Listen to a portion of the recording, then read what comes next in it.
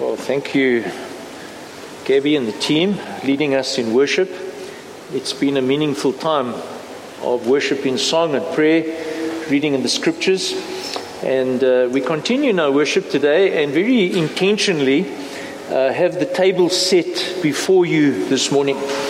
It is our custom on the first Sunday of every month to share in the Lord's Supper together.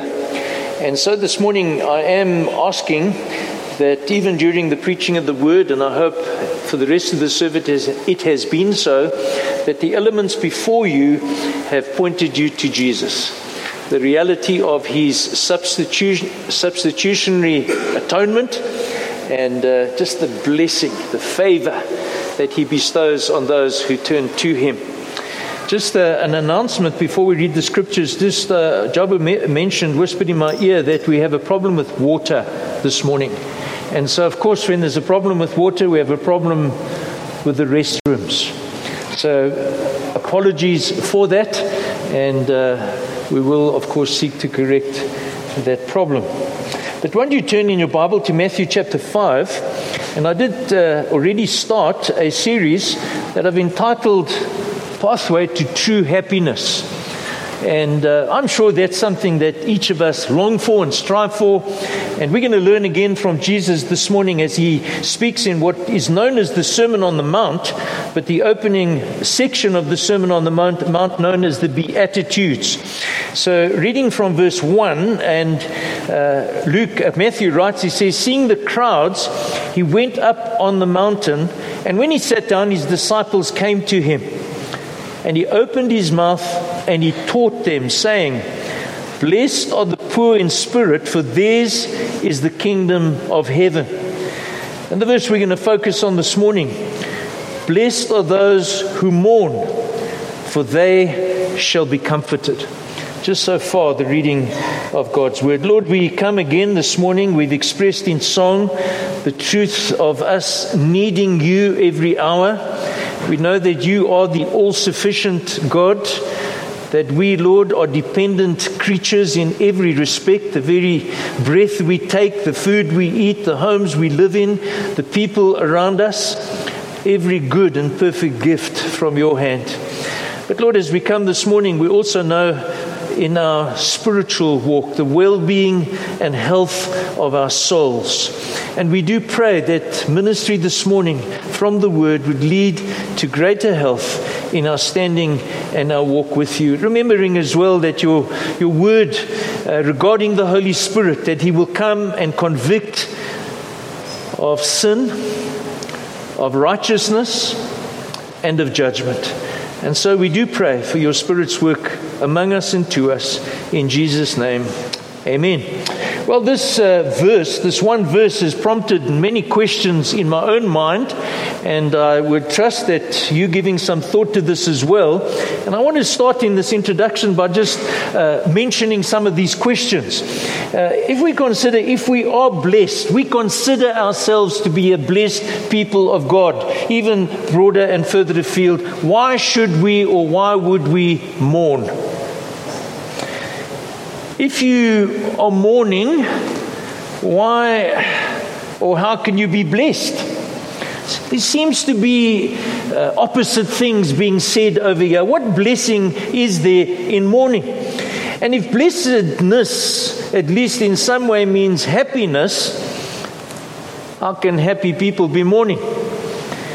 How is it possible for mourners to be blessed and comforted? And so I want to turn this morning and approach this subject and try and learn what is it that we can gain from what Jesus is telling us regarding this pathway to happiness, to be amongst those who are blessed. And so to begin with, I want to apply our minds by considering this topic, mourning, in the Bible. Just generally speaking, what can we learn?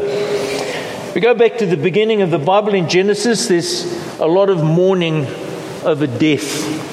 God had warned Adam and Eve regarding the consequences of their sin, that it would end in death. In Genesis chapter 3, verse 3, "You shall not eat of the fruit of the tree that is in the midst of the garden, neither shall you touch it, lest you die." scary, frightening, horrific words. And then we find that death and mourning followed their disobedience. Not only would there be this, maybe I should pause there for a minute and just define death as something which is the unnatural wrenching of the body from the soul. Horrific in every instance. But death is that irreversible, inescapable, painful severing of human relationships in physical death. But from Adam and Eve onwards, there is a default. Each and every human being find themselves in a default position of a severing from an intimate relationship with God. There's a wedge, there's a separation, there's a brokenness, there's a condemnation. But let me begin by just summarizing or giving you somewhat of an overview of mourning. Abraham mourns the death of Sarah. Jacob mourns what he believes to be the death of Joseph. Remember when he was lied to by his sons. We find David mourning greatly over the death of Saul and even his dear friend Jonathan and also the baby that was born to Bathsheba. There's pain. And so my point is that we people here this morning mourn the death of loved ones. Isn't that so? We know and say so often at memorial services, if you have loved anyone much, when that person passes, you grieve. There's a mourning, there's heartache. But physical death is not the only cause for mourning. When Absalom is responsible for murder and he flees from Israel, and he does so to escape consequences, his father David mourns his absence. He's gone. And so there's a mourning over the loss of his presence. When the Israelites came to be on the threshold of entering the promised land, and they are told they will not enter the promised land because of their sin, the people mourned.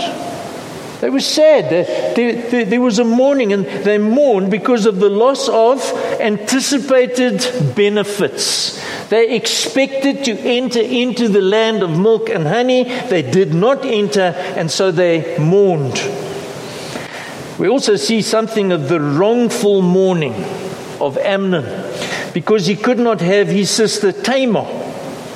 Ridiculous, but yes, this guy's heartbroken and he's mourning over this that he cannot have. More well known perhaps is Ahab mourning because he could not have Naboth's vineyard. Now why is he mourning?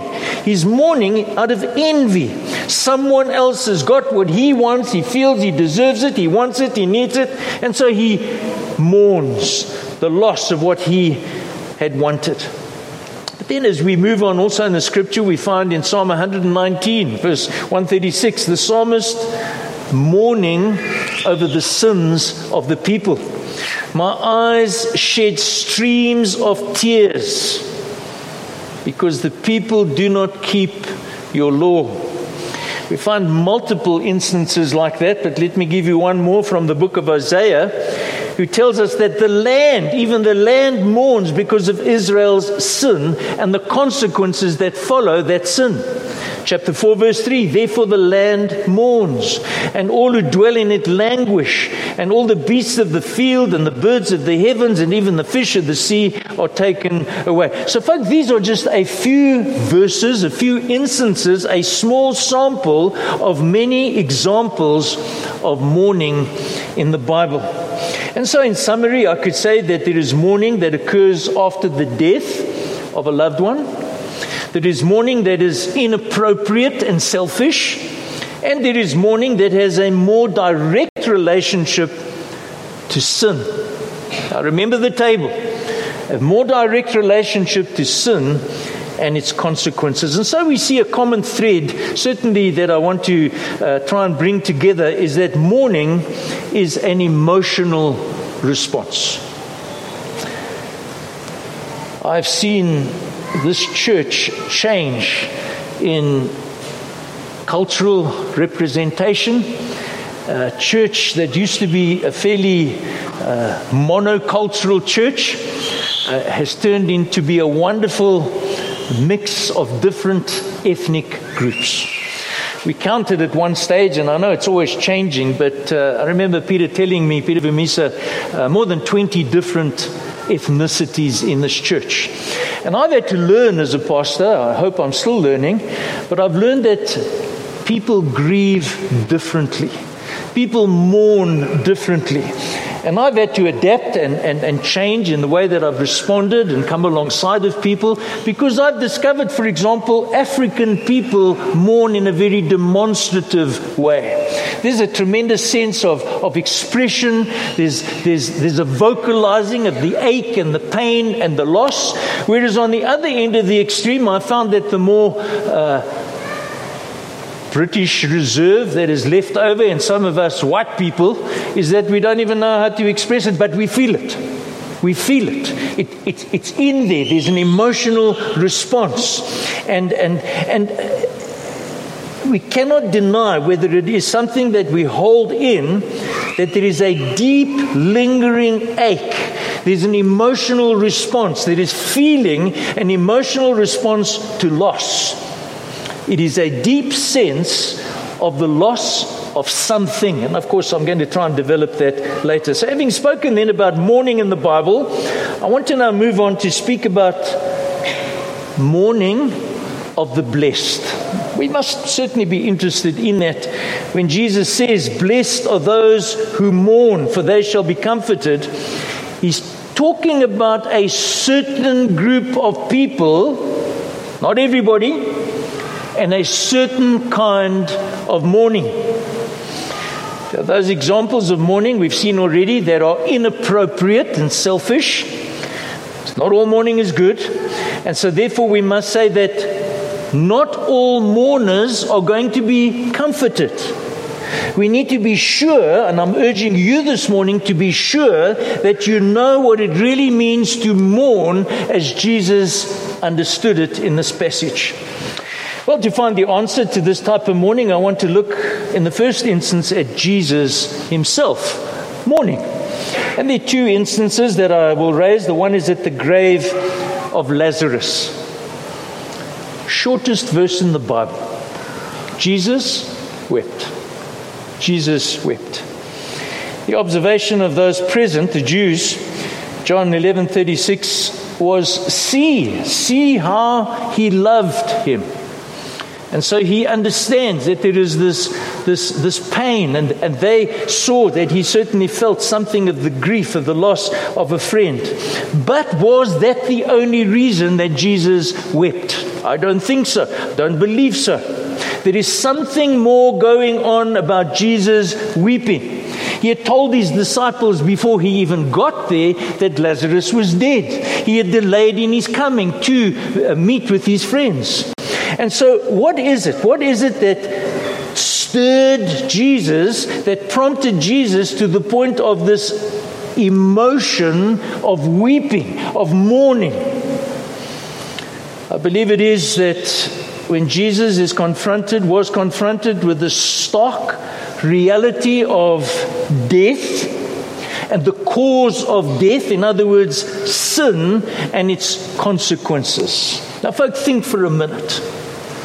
A body, a person, living, growing, learning, loving, experiencing life, sharing experiences. Lazarus, his friend, perhaps some debate that they had. Perhaps they were laughing together. Perhaps other times they were crying together. Lazarus is dead. All of that is gone. Vitality is gone, and the body will rot. Is there not a lesson for us that we need to see that there is something visually communicated by the death of someone? Seeing a lifeless corpse ought to prompt a question in you. Why? Why this horror? And if I may be personal here this morning, my own loss of my wife, getting a call early in the morning, you need to rush to the hospital, getting to the hospital, and she'd already passed away, but her body was still warm. but it wasn't long, and her face and body was pale, lifeless, gone, irreversible. The horror, the ugliness of death. It should force us to ask the question, once a beautiful life is now ended and gone. In fact, folks, this morning, death ought to jar you. It ought to stir within you and remind you of the connection between the ugliness of death, that which sin produced, in its ultimate sense, already back in the Garden of Eden. Jesus also mourned over the city of Jerusalem. We find this in Luke 19, verse 41. As he approached the city, he weeps over it. He weeps over it, here we know explicitly, because he had presented himself as the Messiah. He presented himself as the Redeemer, the one that would deliver them. They rejected him. Completely rejected him. The city and the people, as he stands there in their rejection, he knows their future prospects of condemnation and judgment and separation from God. And it stirs an emotion within him. Jesus mourning over the effects of sin, the consequences that will result in the people who continue and perpetuate a life in rebellion to God. The prospect of separation from God and judgment, the loss of a possibility of a relationship with God, spending eternity in hell. And so, folks, as we continue to look for clarity, let's not neglect the scriptures in helping us understand the seriousness of this topic this morning. But I want to now look at a negative instance where the church is not mourning. So we learn positively, but we can also learn negatively. We cannot deny, I certainly would not deny, that church leaders and believers, members of a church, can and do fall into sin. I hope you agree with me. I'm certainly not sinless. Happy to publicly declare that I struggle with sin. I sin from time to time. I fail and I disappoint God. But, as with members, we clergy also can know the blessing of forgiveness. We can know the blessing of restoration, which takes place when that particular sin is confronted. But here's the problem. Far too often, and I'm going to go back to the New Testament, the church covers up the sin of its leaders and members. Why? Why would the church do that? I'm sure you've heard of many scandals of priests assaulting young boys over years and years and then finally get exposed. Why was it covered up? Why was it hidden? Why was a clergyman moved from this place to this place just so that this sin could be hidden? Evangelicals are also not excluded from tolerating, hiding, justifying sinful behavior of a member or a leader. Why would the community of faith tolerate sin? Well, Paul gives us the answer in 1 Corinthians 5 verse 1, addressing the Corinthians. He says, it is actually reported that there is sexual immorality among you, and of a kind that is not tolerated even among pagans, for a man has his father's wife. And as Paul is saying, you're luckily going along, lifting your hands in worship, pretending that all is well, while meanwhile there's a person in your church, everybody knows he's committing a heinous sin. And then Paul continues, and you are arrogant. Ought you not rather to mourn? Ought you not rather to mourn? Let him who has done this be removed from among you.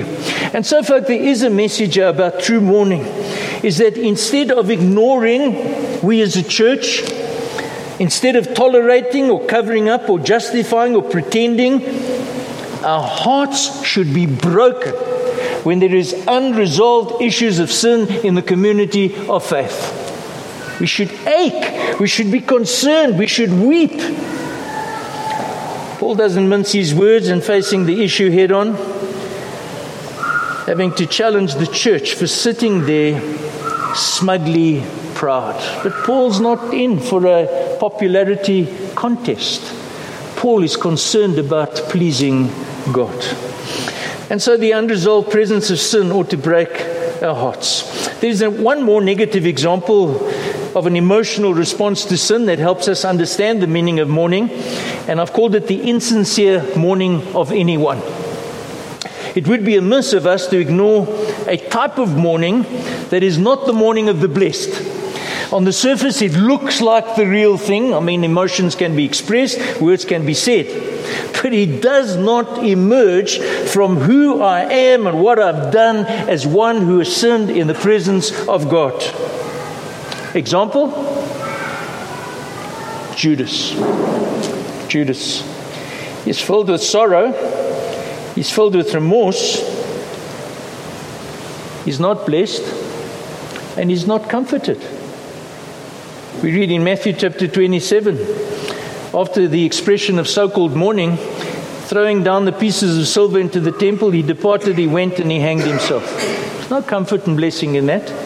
And so the mourning of the blessed is when you, in the presence of a holy God, when I, in the presence of a holy God, respond with an emotional realization, as well as an intellectual realization of the ugliness and the filthiness of sin and the consequences that I'm in trouble in my soul, in my relationship with God, and turn from it, which leads me to my third point, which will be more encouraging, I hope.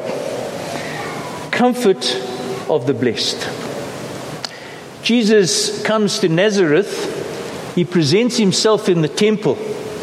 And he takes up a scroll and he reads from Isaiah 61. But I'll quote from Luke chapter 4, verse 18. The Spirit of the Lord is upon me because he has anointed me to proclaim good news to the poor. He has sent me to proclaim liberty to the captives, recovering of sight to the blind, to set at liberty those who are oppressed, and to proclaim the year of the Lord's favor. What is Jesus saying? He's saying, I've come with good news.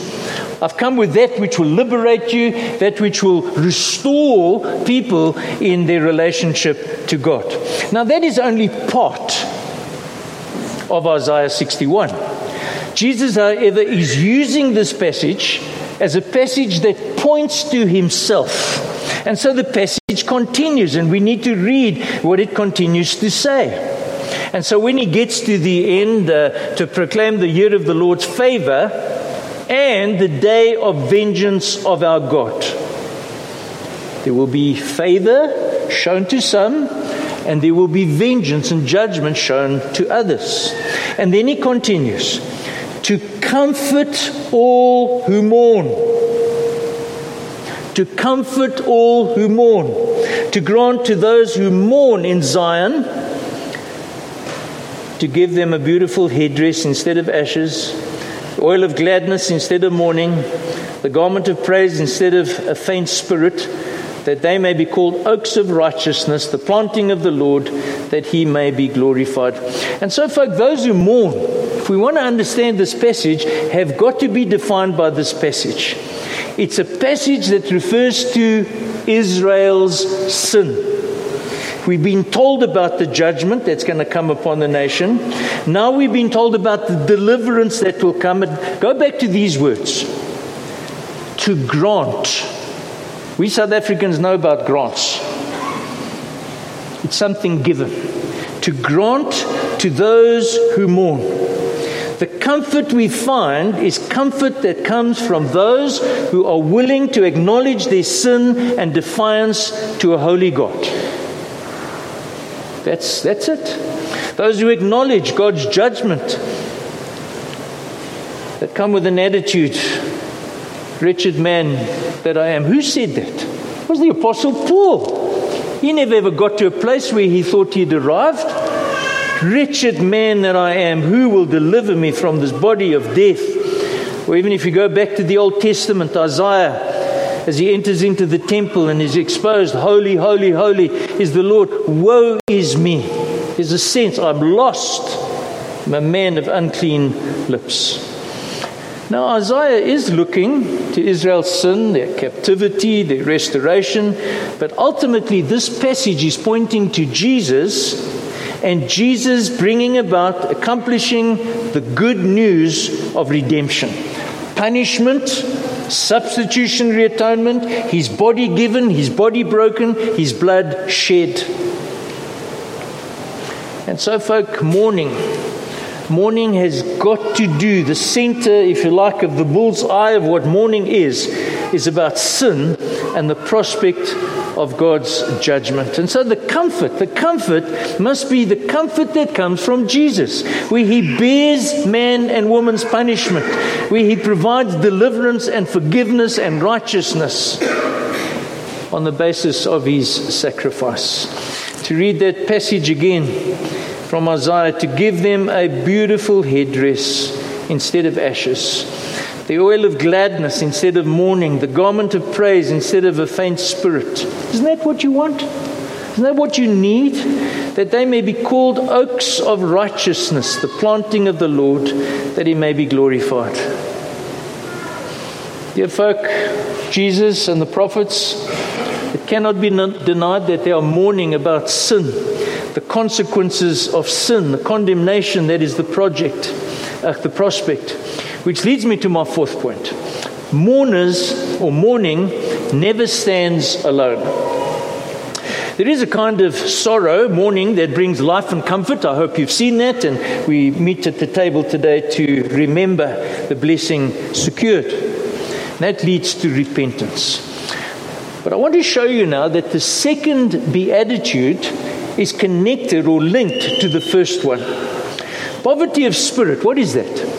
It's the recognition of my sinful state, that I have nothing to commend myself to God, that you and I are spiritual paupers. I try to put that in just a single sentence. God, you are right about me. I can pretend amongst people. God knows me. God knows my heart. You're right, and because you're right, because you know me, I'm spiritually impoverished. Well, mourning is that emotional, like we mourn the loss of a loved one. Do you know that ache that lingers not just for hours, but sometimes days and weeks and months, the ache, but also the volitional, the mind, the exercise of the will, the response. That when in a spiritual state of poverty before God, realizing the danger. God, I'm in trouble. Not only are you right, but I'm in trouble. If you're conscious through the working of the Spirit that indeed you are poor, miserable, naked, blind in the presence of God, that you're nothing, that you have nothing, you can do nothing, then you recognize I'm tumbling headlong into condemnation. That produces mourning. It's not rooted in self-pity, but about the recognition of need in the presence of a holy God. If that mourning is genuine, it will work through in your decision-making, turning to Jesus as the refuge, Savior of your soul. God, have mercy on me. And then if I could just add a comment before I close. We do need to know that initial mourning at conversion, that's often where we focus, must become a continuous principle. Let me change that. It does become a continuous principle in the mourning in the heart of a true believer. Some may say, but hang on a minute, justified by faith. Oh, definitely. Declared righteous. So after conversion, though, there are remaining marks of sin. There is not one single one of us who has arrived and sinlessly perfect. We struggle with sin. As the word is preached, as the Spirit of God works, and where there is a willingness for honest soul searching, you will know, and I will know, my continued need of the Savior. Here's an illustration. Close to my house is a nursery called Safari. I think it's a well-known nursery in Pretoria. So many years ago, when I had little children, we would often take the children to Safari Nursery. And the reason for that is because there is an enclosure with different animals. There are exotic birds. There are some bunnies, and little children always like the little bunnies. And there's a pig pen. And these pigs are filthy, and their pen is slushy and muddy and stinky, and pigs just love it. They roll in it, and we block our noses and stand at a distance. Keep that in your mind. I also have had 2 little girls who are now adults. And even my adult girls sometimes send me pictures and ask me, Dad, is this dress okay for this occasion tonight? They still do that, this last week. But when they were little girls, they loved to dress up in pretty dresses. Coming to church, going to a birthday party, they love to look good. Now imagine my little girl, perhaps it could be you as a little girl or your daughter. She slips as she leaves the house and has mud on her party dress. What's the difference? Well, the pig has a disposition that loves wallowing in mud. The little girl doesn't. Before conversion, and forgive me for saying this, we have a pig's nature. A pig having a heart for mud. Our default position with the sinful nature is we have a default to sin. But after conversion, God gives the believer a new disposition, a new attitude, a new creature, born again of the Spirit. Like the little girl, if she gets stained with mud, she's miserable until the dirt is cleaned. She doesn't spend her time looking for someone to blame. She doesn't explain the dirt away because it stays there. Instead, she feels sadness and sorrow, having dirtied her dress. And what does she do? She makes a decision, even as a little girl, Mommy, will you clean my dress? That reminded me of 1 John 2 verse 1. My little children, I'm writing these things to you so that you may not sin. You don't live in a pig pen anymore. Don't wallow in the mud. But if anyone does sin, now that you have a party dress on, we have an advocate with the Father, Jesus Christ, the righteous. He's the propitiation for our sins, not for ours, but for the sins of the whole world. Folk, isn't the gospel a magnificent story? It is magnificent good news, but you will not understand that good news properly if you don't understand the nature of the problem. I want to close in my conclusion, another comment. Blessed are those who mourn, they shall be comforted. And the comment is from Ezekiel. It's a comment on the blessedness. Remember what I said, a specific type of mourning. It's the blessedness of a restored fellowship with God. Ezekiel chapter 9 verse 4. And the Lord said to him, to this man, pass through the city, through Jerusalem, and put a mark on the foreheads of the men who sigh and groan over all the abominations that are committed in it. If you read a little bit further, it's scary. It says there that, and to others he said in my hearing, pass through the city after him and strike your eye. Your eye shall not spare. You shall not show no pity. Kill old men outright, young men, maidens, little children, women, but touch no one who has the mark. There's a mark. There's a mark that determines the blessedness of those who are in favor, who experience the grace of God. And it is those who sigh and groan. And focus, we come to the table this morning, and this is intended to be the entirety of a communion service. I'm not going to detach this from what I've just done. There ought to be a sense of groaning and moaning in your heart as you reflect on today and yesterday. If it has not been a deed, has it been a thought in the presence of a holy God? Oh Lord, I need your mercy. Please, thank you for the blood of Christ. Thank you for the body, for the atoning work of Jesus. A sincere mourning of the awfulness of sin, combined with a sense of bankruptcy. I have nothing in my hands, a dependence on Christ. And you know what it'll do? Remember where I started? Title of this series? A pathway, true happiness, comfort and joy. Thank you, Father, for sending your Son, Jesus. Thank you, Jesus, for your willingness in obedience to lay down your life, in that while we were yet sinners, you loved us and gave yourself for us. Thank you for the hope that we do not need to perish, that those who believe are not condemned, that those who do not believe already condemned. Lord, frightening words. May we not gloss over them. Pray that you would stir deep within our hearts by your Spirit. But Lord, as we partake now of this table, as we eat the bread, as we drink the cup, may it be, Lord, a time of starting again, just being refreshed in our relationship with you. Perhaps there's been something, Lord, that we have done or thought that has grieved your Spirit, those who are believers. Perhaps someone who is not a believer today coming to see for the first time their own spiritual poverty and need for a Savior. Lord, you are the one at work, and so we look to you and trust you. Minister to us by your Spirit. Great hope and blessing in Jesus' name. Amen. So just the visible ordinance.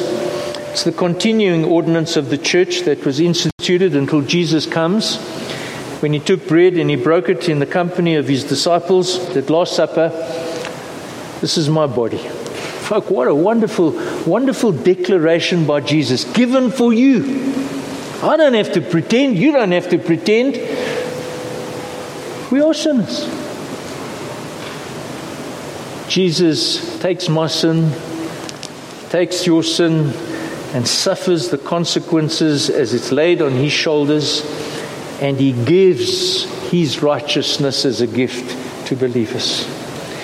And then, of course, we know right from the Old Testament the repeated practice of sacrifice, the killing of the unblemished lamb. Jesus coming as the Lamb of God who takes away the sin of the world, because his blood is poured so that guilt may be covered. Without the shedding of blood, no forgiveness of sin.